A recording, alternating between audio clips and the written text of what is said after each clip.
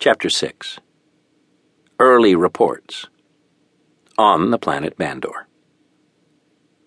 Lieutenant J.G. Emily Devlin was in the middle of pre-flight on her X-5 Viper when the first reports of the attack started to flow into the command center.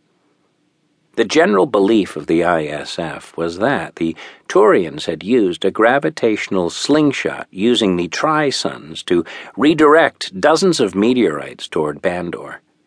Fortunately, they had impacted in unpopulated areas, limiting the destruction of the blast wave to only a few broken windows in the outlying cities. News from the space station were mixed with half-truths, since the ISF was still in the midst of a battle damage assessment.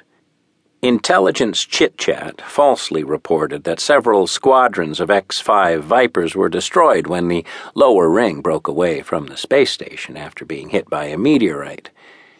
With no reported news on casualties, citizens were starting to show up at the base gates wanting answers to the status of their loved ones. Emily's heart was pounding as she waited for launch permission. James was flying to the space station, and she had not heard from him yet. The temporary delay seemed like years to her. "Viper 223, you are cleared for takeoff," reported the ISF launch control. Emily responded, "Roger, cleared for takeoff," as she jammed the throttles to full power, immediately launching in the direction of the Destiny space station. Within 10 minutes, she was already on short approach to Hangar Bay 1 when Hangar Control reported, "Viper 223, wave off and proceed to Hangar Bay 2. Hangar Control, state the reason." "Bay 1 is my normal air dock," requested Emily. "Viper 223, Hangar Bay 1 was destroyed by a shuttle crash earlier today. Immediately proceed to Bay 2. Feelings of panic flowed through Emily's mind as she got a small glimpse of the air dock before having to change her course. The damage was worse than she could have ever imagined. Everything inside was burnt to ashes, and by the look of it, no one could have survived. Emily landed and started to get out when she saw a maintenance worker approaching her starfighter. "Chief Maintenance Mate, do you know what happened to Hangar Bay 1? "Ma'am, the whole place was burned up when a shuttle crash landed during the attack. There's nothing left." "Did anyone from the shuttle survive the crash?" "I'm truly sorry.